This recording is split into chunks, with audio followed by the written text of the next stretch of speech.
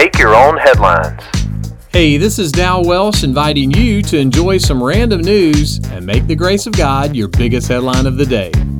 Today's podcast is sponsored by Moose's Shatterproof Pictures and the letter V. So did you know that spiders have ears? Well, kind of. A recent article notes how spiders have tiny sensitive hairs that move in response to sound. And new research shows that spiders can also use their spider webs to detect sound. The report said it's like they have a giant ear. Spiders with giant ears?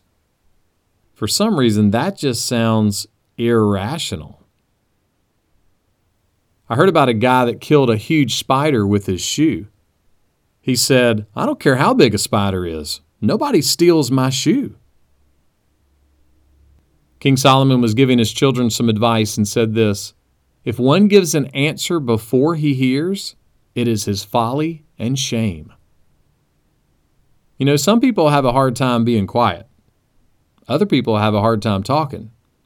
But all of us can benefit from listening.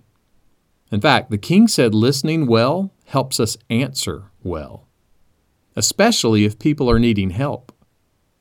Somebody said this about how God uses our listening.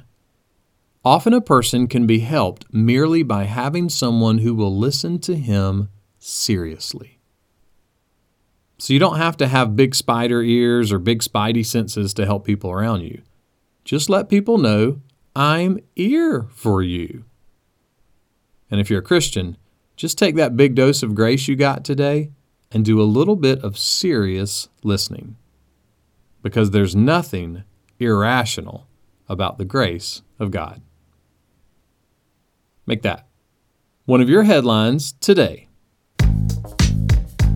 Make Your Own Headlines is a little smidge of encouragement from Holland Avenue Baptist Church. Tune in Monday to Friday wherever you listen to podcasts.